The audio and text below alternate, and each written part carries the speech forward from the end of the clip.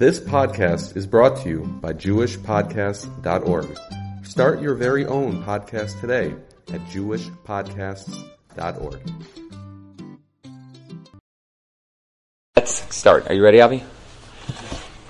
Okay, great. Let's start Parshas Breishis, everybody, 5784. We're going to talk about this pasuk, Perek Gimel pasuk Daled. It's all going to be about the decision that Chava made to eat from the tree. So here's what the pasuk says: Vatera ha'isha ki tova eitz lamachol. The woman saw that the tree was good to eat. This is after she had her conversation with the Nachash. She had decided that the Nachash was telling her something that seemed true. She saw that the tree was good for eating. V'chisava huleinaim, that it was a taiva for the eyes. It was beautiful to the eyes. V'nechmad ha'etz lahaskil, and the tree was wondrous, or did wonders at his desire to make one wise. V'tikach miperio v'tochal, she took from its fruit and she ate. V'titen gam li'isha ima v'yochal, then she gave also to her husband with her, and he ate from it. Now that's the biggest pella, that we know nothing about the seduction or whatever the Nachash did to Adam Rishon. We know what this Nachash did to Chava. But how in the world did Adam eat from it? So those are the two questions we're going to deal with. Number one, what exactly did the woman see? And number two, what exactly convinced man, the Adam Rishon, to be able to do this as well? Okay, so there's a bunch of words used in the pasuk to describe what she saw. But the words are not very clear, right? So the Baal HaTurim says that the word lo einayim that's used in this pasuk is used 4 times in all of Tanakh. 4 different times altogether to teach us that a man may see something with his eyes and it may seem sweet and good at the time, but it then cause danger and misa in the end. And that's why a person has to be really careful to make sure that what he's seeing with his eyes is something spiritually good and not just physically good. Because the physical good does not always translate into the spiritual good. But that's just one thing. That's the Einayim itself. In Pshat, the Sforno says that she recognized, and that's what it means, what she saw, she recognized that the food was good for eating because of the nature of that place. The air there, the smell of the tree got to her. And she smelled it, she looked at it, she recognized the area, and she thought to herself, there's no way that this can be poison. It smelled like Gan Eden, according to many of the Rishonim. The Rabbeinu Nisim, the Abar Binel, the Tzur Mor, they all say that she said to herself, how in the world could this fruit be bad for me? It's clearly good because it looks good, it smells good, it tastes good, everything is there. Why would it be bad? Such a thing could not be poisonous, and such a thing could never cause death. That was what she was saying, and especially because of the smell. I keep referring to that, but the reach of something can define what the food is. It's very rare to find something that smells great and yet is absolutely terrible for the body. It's not that it can't happen, but that's what she was saying, and she went on from there. Not yet. Hold on. I'm probably going to answer your question, so I'm holding off on that question. The Ramban, said she assumed that the fruit would be bitter and disgusting, and that's what it means to be poisonous, right? It would cause her to die. That's why she wanted to stay away from it. But when she saw that it was good and sweet, says the Ramban, that caused her to desire it, even though she knew the consequences of her actions. She knew that what was going to be was something bad. But she looked at it, and that desire overcame everything else. And don't tell me you don't have the same feeling. We all have that. Where we look at something and we say to ourselves, it's bad for me, and yet I eat it. My example that I always give to everybody is jewel cake. Jewel Osco cake. I love jewel cake. And it destroys my stomach. And I have raya after raya after raya of exact times of what happens to me.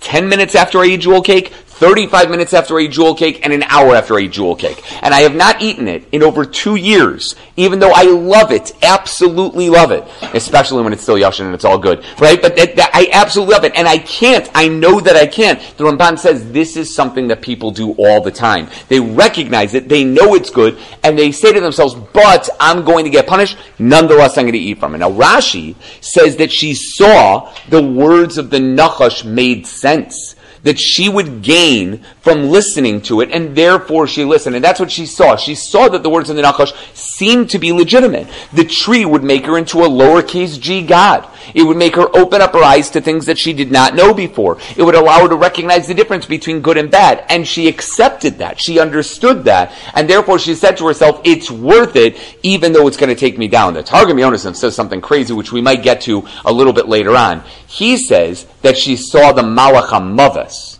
she saw the angel of death was standing by the tree, and she became afraid of what was going to be. It seems from the other Midrashim that she only saw the Malach HaMavis afterward, but it sounds like she saw the Malach HaMavis and did it anyway. Rabbi Victor Miller says she saw something special about this fruit that is not necessarily true before anything else, by anywhere else. Other produce have to be cooked or sweetened before they can become eaten, while fruits are cooked on a tree and made perfect and ripe for eating. You can't take wheat and just start chewing. It's not going to taste like bread.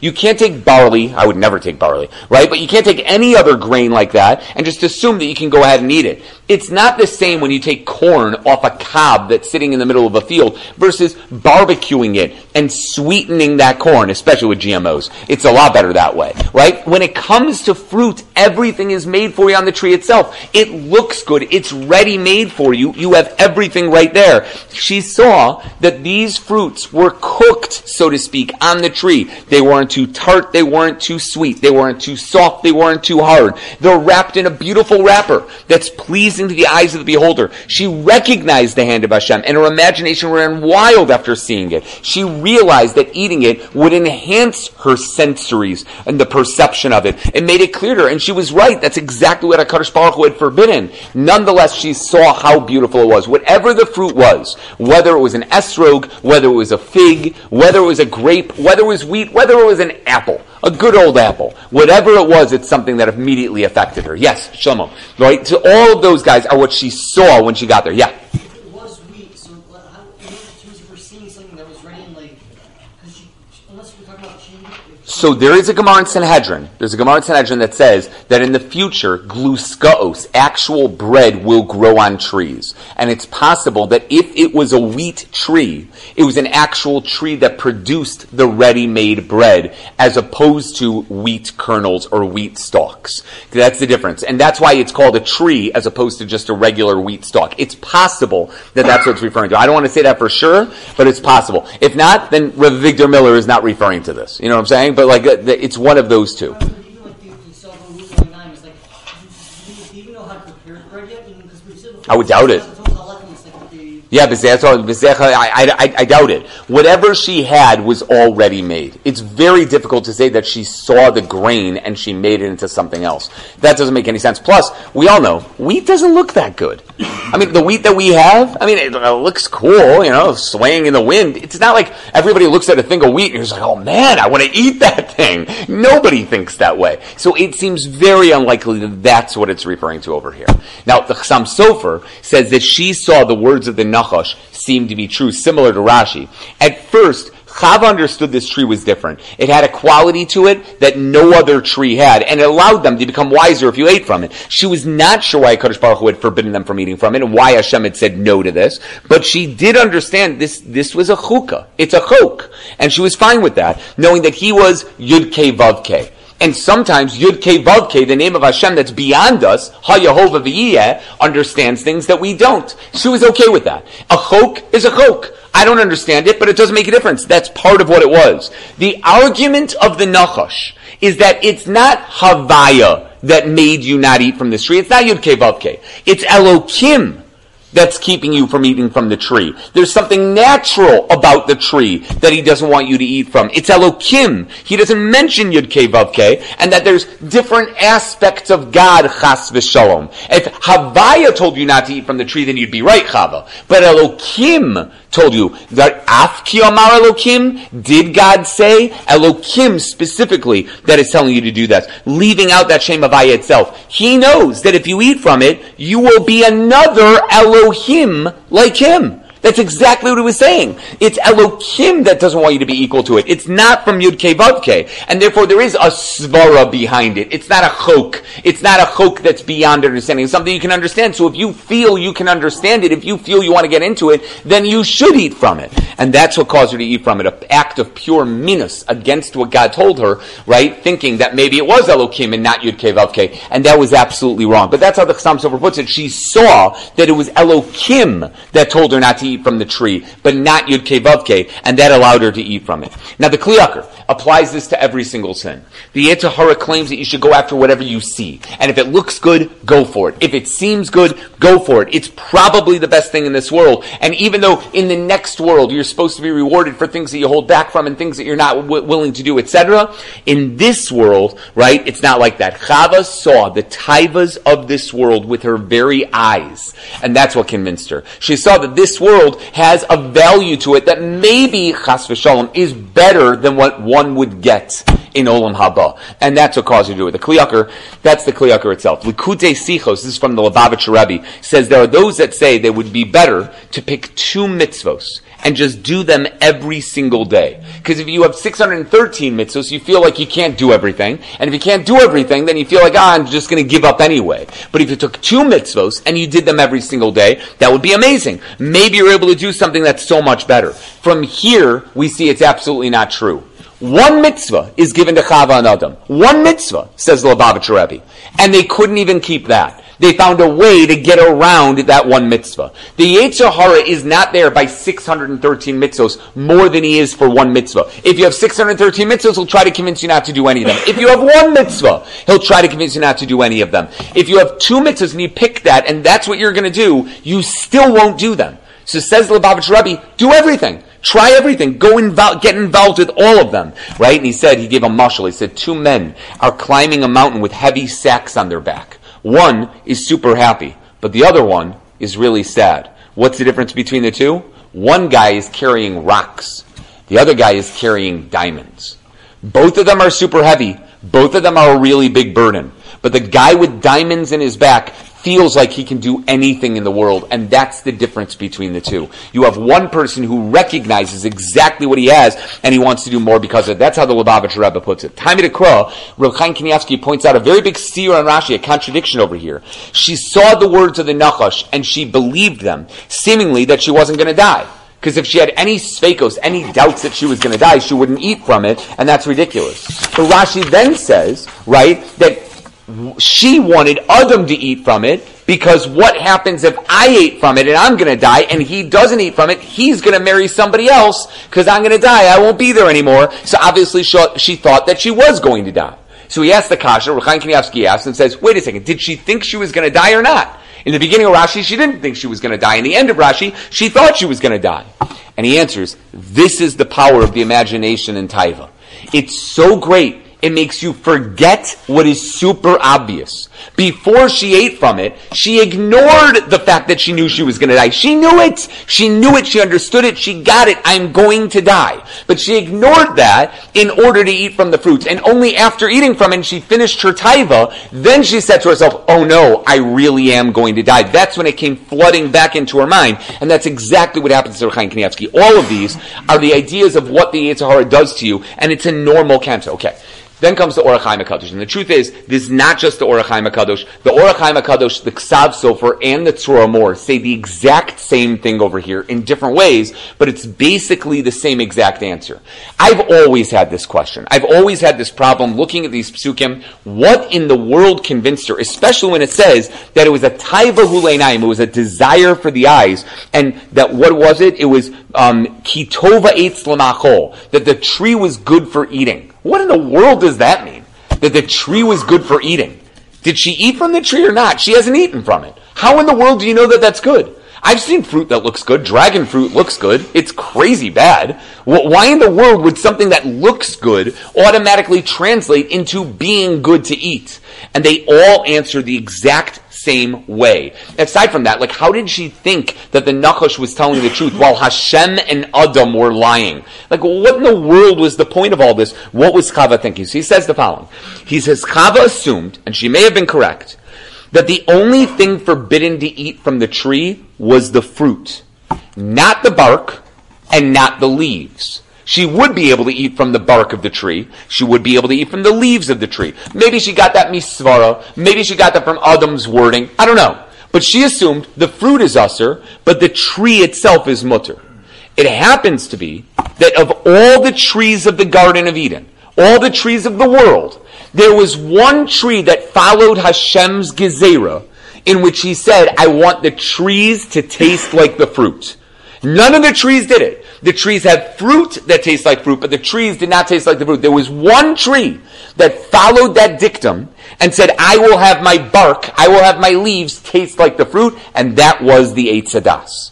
The Eitz Hadas didn't just taste with its fruit, it had its bark taste like the fruit, its leaves taste like the fruit. Now obviously the fruit was better, sweeter, juicier, but the taste was in the bark, the taste was in the leaves, the taste was in the fruit itself, which is one of the reasons why people say it's an esrog tree. Because the esrog taste is throughout the entire tree. That's one of the reasons why they say it. So what happened? The Nachash goes up to her and says, are you not allowed to eat from the trees? She said, I am allowed to eat from every tree.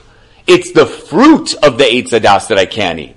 To which the Nachash then pushed her into the tree, which the Gemara, which at least the Orach Chaim HaKadosh makes it understand, the Nachash made her eat from the bark of the tree.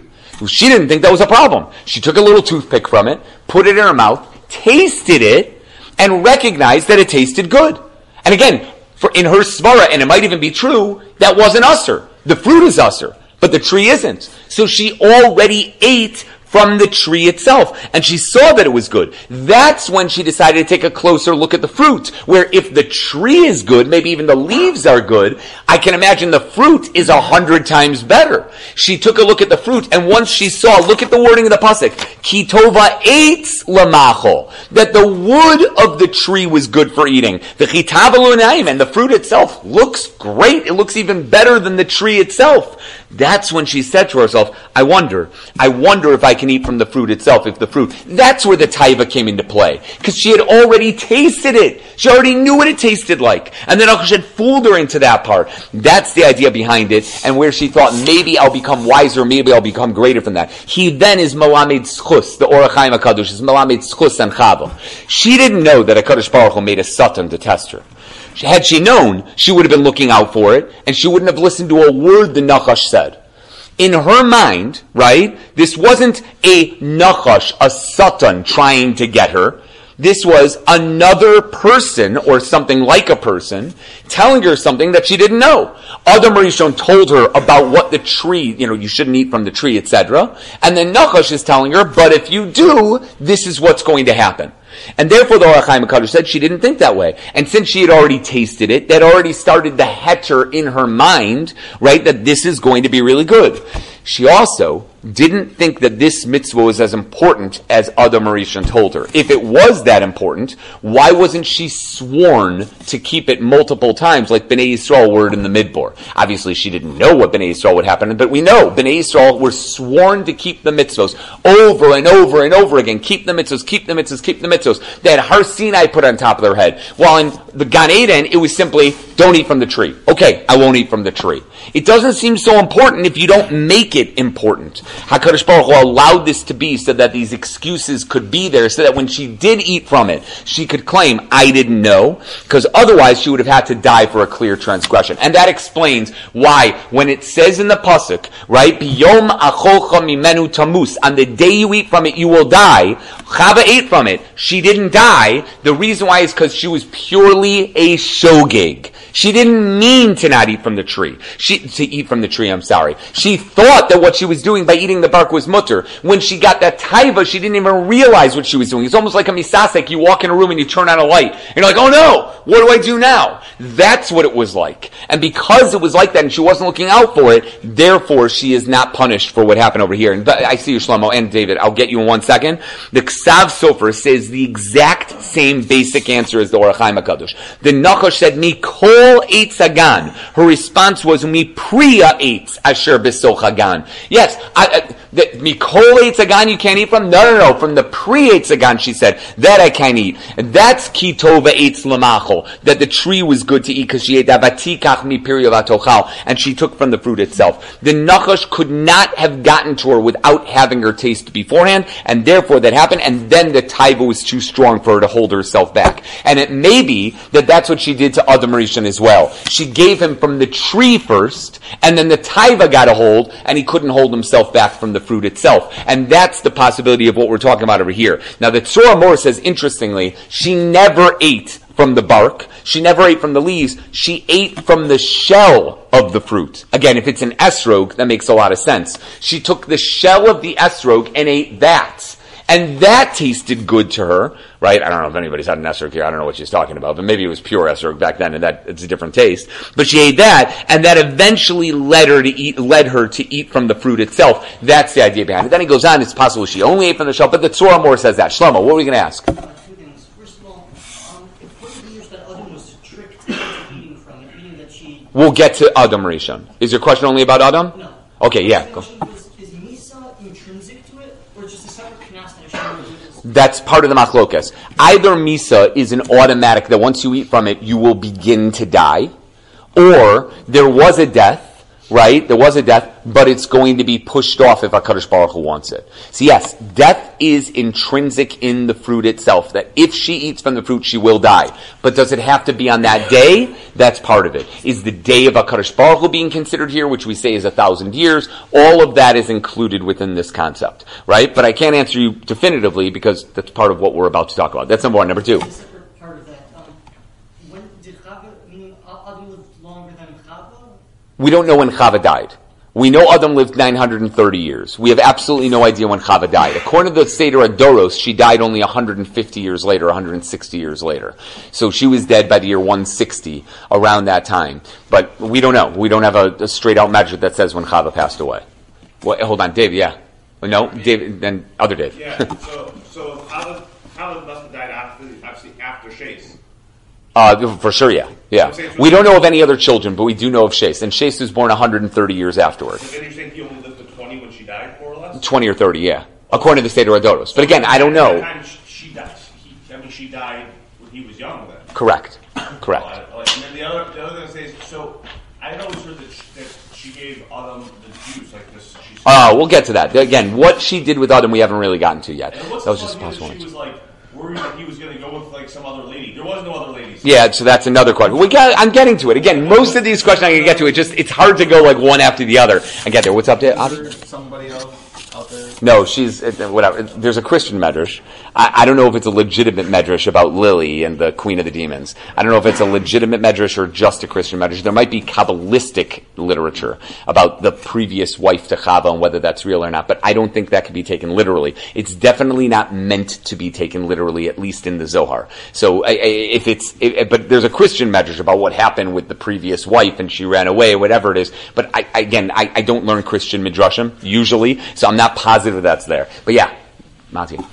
You made this whole point that she was well aware of that she would die and whatnot. But wasn't there a concept with Cain and Hevel where it wasn't necessarily so clear because no one had ever died before? That hadn't happened. That killing had never happened. So that's what Cain and Hevel. Cain could not understand how the concept of killing would work. But death existed. They were told tamus. So that concept existed, and she must have known what that meant. But killing, that you could kill a person, that nobody knew that could happen until one bird killed the other, and Cain understood that you have to bury whatever. Then that's the thing that you're talking about. Okay, now the Netziv says something interesting about Menachma de Eitz Lahaskil. She understood from this tree that something different would happen when she ate from it. Until now, right, she knew everything and understood everything because she had a certain devekus to HaKadosh Baruch Hu. She's connected to God. So it's almost like you're connected to a supercomputer. So whatever the supercomputer is feeding you, that you know. She had no mind of her own. She had no thought process of her own. She couldn't process anything on her own. But she was connected to a supercomputer. So all the information is right there. She just had to go through it. And that's like through Ruach HaKodesh, through Nevuah, whatever you want to call it. But she was always connected, always in there, but no mind of her own itself. She could not think of anything else. It was not natural, so to speak.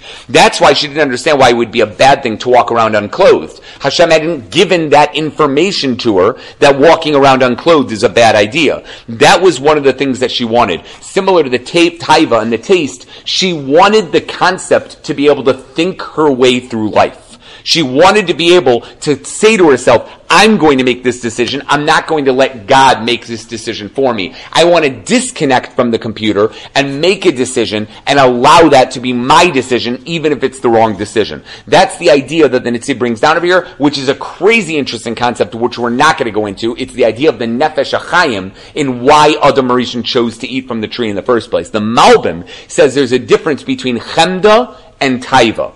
Chemda is for something you can see with your eyes. It's right there in front of you. A taiva is for something that's not in front of you, like the desire for money or a beautiful house or kavod or something like that. That's not something that you can see with your very eyes. Chava understood that if seichel precedes the desire, if you have seichel, you have a mind, and then you desire something, you'll only desire the right things, and you'll think, how do I achieve the things that I need to be a better person? But if a person first has a taiva for anything general, even if he defeats it, and then he has a seichel, the seichel will be used improperly to achieve that desire, right? He'll do it in any way possible. The nature of this tree is that it allowed for one's taivas and chemda to grow and strengthen to the point where you will do anything to achieve your desire.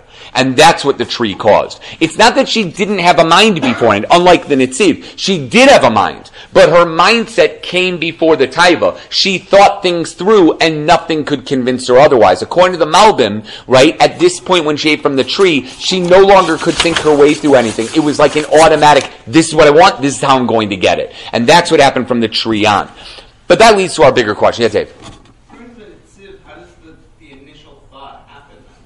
The initial thought of Chava? Yeah, meaning if she can't... Yeah, that was the mitzvah. She has one sevoid. There's one disconnect, and that is to do the mitzvah of Hashem or not to do the mitzvah. That was the only disconnect. And her decision is, I want to disconnect and not do the mitzvah so that I can do this all the time. So that I can always choose whether I want to serve God or not, and therefore be rewarded for choosing correctly. That was her thought process. There was one space that was given open for her, and that was the space that she chose. What happened at the end? What made Adam eat from it? So we got a bunch of answers. Dave, you answered a bunch before, but this is the idea. The Nitziv says, it's clear he was not around for whatever reason. Where Adam was, I have absolutely no idea. The whole story with Chava, Adam's not there. Where is he? Is he guarding the garden, which he was told to do? Was he working the garden? For whatever reason, the garden was already made.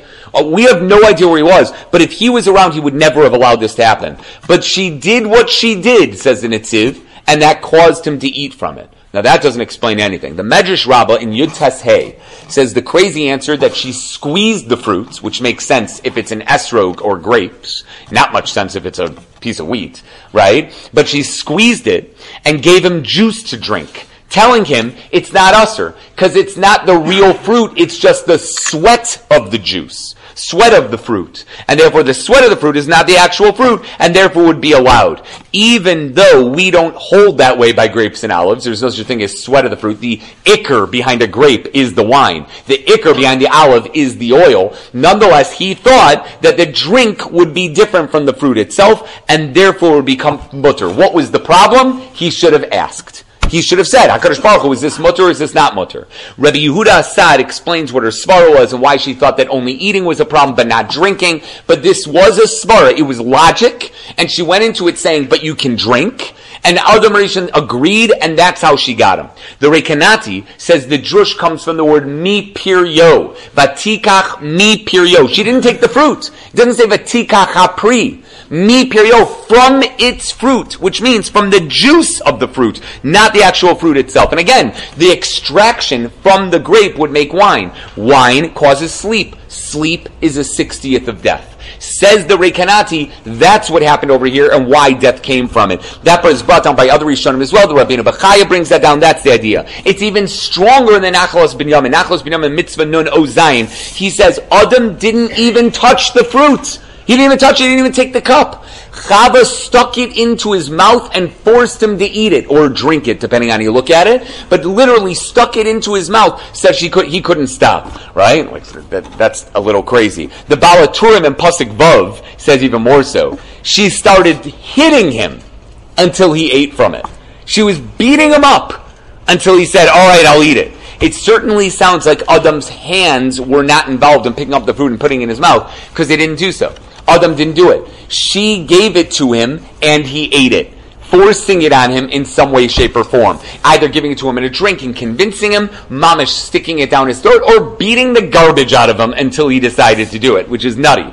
Rashi says, from the word ima, that's what we're saying, that she did not want to die and have Adam marry another woman, as we said before, so she gave him some of the fruit to eat so that he would die as well. It sounds like he had no idea what it was. He mamish had absolutely no idea. It's not the fruit, it's not the drink. She just mamish put something in a plate, gave it to him, he ate it, and then only afterward heard and said, that's the Eitz Hadas, and he's like, I didn't know. I had absolutely no idea. That's what it sounds like according to Rashi. Chizkuni says something similar, that she wanted the bracha of Pru Revu, to have children, to be Makayim through them both, and that would only happen if they're both alive. According to that opinion, Hevel and Cain are obviously not born yet. But she wanted children, that had to be, that's that. But where would this other woman have been? Who is this other woman that Chava was afraid of? So perhaps if there were children born, then it was his daughter. There were twin sisters. There was a twin sister born with Cain, triplet sisters, two other sisters born with Hevel, right? And that would have been okay. Now Tosas Sanhedrin Nun Chesem Beis talks about this. Could Adam marry one of his daughters? That's a shaila in Tosas. Tosas says no at the end. But Pirkei Rebbe Eliezer, Perikid Gimel says Hashem would have created another woman. Maybe Hashem would have created another woman, and therefore Chava said, I don't want that to happen, and therefore out of jealousy did what she did to keep Adam Rishon around. The Medrash Rabbah says she claimed to Adam, what do you think? Do you think another woman will be created that you'll be able to be together with? It's only me, and I'm it. Either you eat the food like me, the fruit like me, or I die, and you'll never have a wife for the rest of your life. And since he knew what loneliness was, that's the idea of levado, he had to have an ezer kenegdo, he ate the fruit to be like her. That's that. That's what she claimed. Ein kol chodesh tachas hashemesh. Hashem's not doing anything new. The Maskil of David says, that seems to argue on Rashi. Ver Basada says this is what she claimed to Adam, so he would eat from the fruit, even though she knew it was wrong. She knew it was wrong. She knew that another person could be created, or that Adam would marry the daughters, but nonetheless she left it, and that's the idea. But aside from that, it's 100% wrong, because before they left Gan Eden, anything could be created still. It was still day 6. On day 6, more creations could happen. We know, because Shadim weren't created yet. Tongs weren't created yet. The donkey that spoke to Bilam wasn't created yet. The mouth of the earth wasn't created. There were still things that could be created. Another woman could have been created. Yeah, Dave. Wouldn't they have had after having Together? Cain and Hevel? It's possible. It's not for sure that she was... Again, according to the Medrash, Cain and Hevel were born in Gan Eden. But in Pshat, she had to have 9 months. So they weren't born yet. Isn't the 9 month thing part of... No, the pain behind it is not necessarily the 9 month thing. It could be that the kids were not born yet, even if they had been conceived. There's a lot. Hold on. There's a lot. We really got a lot. Let me just finish up a bunch more. The Sforno says almost the exact opposite. She convinced him to eat. Just remember, like, the 4th page is all a little font because I had to fit a lot on the 4th page. Technically, it's a 5.5 page here. But either way, but Sforno says almost the exact opposite. She convinced him to eat it after she ate from it because it was her husband. They should do everything together. So she told him, right, Sforno says, that they ate together. We should eat together. I messed up, so you should mess up as well. The Barbanel seems to say the exact same thing. He asked no questions. He didn't say anything. He had no ill will toward her because he realized my wife messed up. I'm eating with her, and that's how the Sforno, the Abarbanel, the reason why he ate is because he said, "I have to be with my wife. Whatever my wife did, I'm going to go ahead and do." Now the Kleyaker gives 3 ideas what happened over here with Adam Rishon, why Adam Rishon ate it. First, he says based on other opinions, it's possible that Chava convinced him to eat it while being together with him. Similar to Shimshon revealing his secret of his hair to Delilah while they were being together. That pain and oppression that he felt at that time by being deprived of something forced him to allow to whatever she wanted, that went through. And that's the idea behind it. And it seems to suggest the same in Arach of Dover, saying she understood that this would be the best for both of them and therefore convinced him while they were together, forced it while they were together at that time. The Igor de Kala says the exact same thing and darshans it from the word ima, together with her. It sounds like they were together in relations when this happened in Zivug. Had Adam waited to be with her until Friday night, this never would have happened. Which, Dave, as you mentioned before, it certainly sounds like the relations happened after she ate from it, while the pasuk indicates they were together and then she ate from the fruit. So that sounds against our psukim. It sounds against the pshat in the psukim. Either way, that's the Kleyaker, the Arach of Dover, and the Igor de Kala. A second opinion that the Kleyaker gives is that Adam Rishon thought he wasn't allowed to take from any fruit from the tree and eat it himself. But if someone gave it to him, then it would be mutter. I can't take from the tree. But if it's handed to me, then it could be okay. Obviously, that was incorrect. The third opinion is that he assumed that, A woman is chayiv in preparing the food for the household. And if she's chayiv in preparing the food, we have cheskas yisura. She's got a chazaka that we can trust her in the house that she's not serving me treif. I don't go home every night and say, show me the hechsher of the chicken that you bought. I just assumed that the chicken my wife bought was a kosher chicken.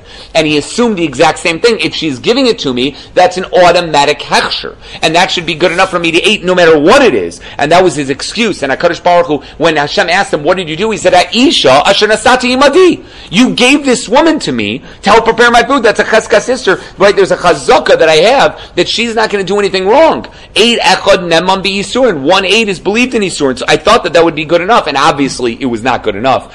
Even though we say in Gittin, Daf Zayinim and Aleph, that Hashem does not allow a takala to happen to tzaddikim when it comes to food, and Tos even talks about it, that nothing will happen when it comes to food, Reb Chaim Kanievsky suggests he might not be a tzaddik yet, because he had never done a single mitzvah yet.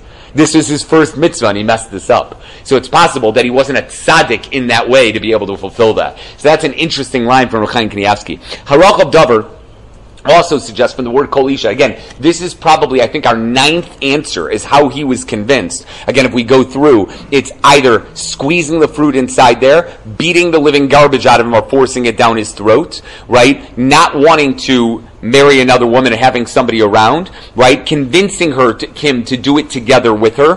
The kliyakar number 1, right, while being together with him. The second opinion, that he wasn't able to take it himself, but somebody could give it to him. The third opinion, she's in charge of the food of the house itself. Now, I'm sorry, so it's the 8th opinion. The 8th opinion is Harach of Dover, who says, Chava cried and cried until he ate from it, and he couldn't handle it, so he ate from it in order to stop her from crying. That's the 8th pshat over here. 9th pshat, the Chidah, says, what are you allowed to do on Erev Shabbos? You're not allowed to have a meal on Erev Shabbos because you're supposed to be hungry for Shabbos. But what are you allowed to have? You're allowed to taste the Shabbos food before Shabbos starts. He didn't eat the fruit. He tasted it. So that he could prepare himself for Friday night meal where the Eitz Adas was supposed to be served. He assumed that he could taste it a little bit, and that's that. And he only thought it was okay because he saw Chava eat from it and not die. He said, oh, I'm allowed to taste the food beforehand. Right? So that should cast some aspiration. Like if somebody wants to, right? If somebody wants to eat the Shabbos food on Friday, right? Maybe not. You can have a little bit. Don't fill yourself with it. Yeah, Shlomo, quick. In terms of loves and love, in terms of the tzadas, do we see anything about it being eaten about that? Maybe. Because 7th day Shabbos. Yeah, maybe. We have the Eitz HaChaim also. Because if Misa was intrinsic to it, then it's like. Yeah, I mean, no, but the Eitz HaChaim would keep you alive. That's why I had to stay away from the Eitz HaChaim. So it could be the Eitz HaDas is needed with the Eitz HaChaim. So could he eat both? There'd be both. Yeah, Dave. Okay, so it seems that she was sort of right. We hold that when you change the form of something, you change the bracha. Not by everything. Yeah, like with wine. If the ikr behind the fruit is the juice, then that becomes the bracha. No, but you don't say shakla on grapes. You're right, I make hagafen. That's even worse. No, the ikr behind a grape is the hagafen. No, I'm saying to you that when you eat the grapes, you don't say hagafen. I make ha'etz on grapes. I make hagafen on the wine. The wine is the ikr. No, what I'm saying is that she. That's the ikr. That's what I'm saying, they said don't eat from the tree, and she took part of it. That's how she's. She mastered it, but we hold differently when it comes to grapes. Could be the Eitz Hadas is the same way. It seemed also that if the Nachash pushed her or tricked her, yeah, and she forced Adam in all these different scenarios that you've laid out, yeah, like he's an ones. Like I don't understand, why they punished them? If it's intrinsic, it's death. You might be a shogeg. Shogeg still has a problem, right? Can't break Shabbos even if it's a shogeg. So that's the idea. All right, I got some really crazy things. Rashi adds something very strange over here. From the word gam, he says not only did she give it to Adam Rishon to eat, but she also gave to all the behemos and chayos. Because otherwise, why is there death by animals? Why would animals die if they didn't eat from the Eitz Hadas? Must be they all ate from it. So I don't know what happened. Did all the animals line up and the elephant, here's some Mr. Elephant, here's some Mr. Deer, here's some Mr. Antelope. I have absolutely no idea how this happened. But somehow all of the animals ate from it. The Rokeach adds on, even the brios of the sea, the air, and the land were given some of the fruit to eat. I don't know what she did. She'd go to the ocean and just pour it out and take from the fruit. How many fruits were there over there? This Sivs Chachamim says, obviously she didn't intend for them to die as well, but this must have happened because why else would the animals die if they didn't eat from the tree? That's how Sivs Chachamim puts it. Now, the Igur Dekala points out from the Sofei Tevis of Lahaskil, Vatikach Mipiryo, is the word chol. Because there was one animal that didn't eat from it, and it was the phoenix, the chol. And that's why it lives forever, because it's the only animal that didn't eat from the Eitz Hadas. Now, the Ayelis Hashach warns about this. Did that bird have Bechira not to eat from it? Is there Bechira by birds? Now, we did give it to Feras Yonas a couple weeks ago about animals having Bechira beforehand. But if not, why is it being rewarded? And did every single animal really eat from it? Says Ayelis Hashach, says Rav Steinman. The fish? Animals that don't eat fruit. Bugs? Did every bug eat from it? When he goes through and he says, did they achieve das like Adam and Chava did? What in the world's going on? So Aznaim the Torah answers some of the questions. Aznaim the Torah says, right? He says, this is what's called Sorotskin. He says because when it comes to death and destruction, the bodies of animals are similar to the bodies of human beings. Therefore, the same punishment would apply to both of them, just like it would do whenever else. When you eat a fruit like this, it would automatically happen. They all come from the dirt. They go back to the dirt itself. The mind, however, of a man can be raised to a higher level. So eating from the Eitz Hadas would raise the mind of a man and kill him. But by an animal, the mind doesn't have the ability to get to a higher level. So they'll eat from it and they'll die, but they won't improve their mind. That achievement would only happen by people. That's why Chava wasn't worried about giving it to people. And how did she know that? The Nachash didn't become any smarter. The Nachash was the same after it ate from the fruit. The Nachash said, I ate from the fruit, right? But it wasn't any smarter. It only happened by man, and it didn't happen by any of the animals. Noach Zakanim wonders about that. He wonders, is there something, whatever. As for the whole, the Maral Diskin has an unbelievably large piece on this, and he wonders why the Gemara in Sanhedrin Kufches says that the Arshina, the phoenix, was actually blessed by Noach on the table. When Noach was feeding all the animals of the table, the Arshina didn't ask for any food. So Noach went up to him and said, aren't you hungry? And he said, I didn't want to bother you. Right? That's what the phoenix said. So he blessed it that it should live a very long life, that it should never die. Right? So wait a second. Didn't we just say that the reason why it doesn't die is because it didn't eat from the fruit? But over here we're saying that the reason why it doesn't die is because clearly it was given a blessing from Noach. So he says two different things. He says crazy answer. He says there's a difference between dying and being killed. Because it didn't eat from the fruit, it won't die. And because it didn't ask Noach for food, it will never be killed. So there's a phoenix out there that's going around and it's totally alive and it's living and dying or whatever it is, and it'll never fully die because of this concept over here. Now the Chizkuni adds on that the Gam includes Cain and his triplet sisters as well as Hevel's sister, and that's why they died later on. This is assuming that they were already born. The Ver Basada wonders why he was feeding them anything at all. Again, the same thing. Animals is one thing, but you're feeding the children? It could be that she understood that the only way for her to survive is if everything in the world ate.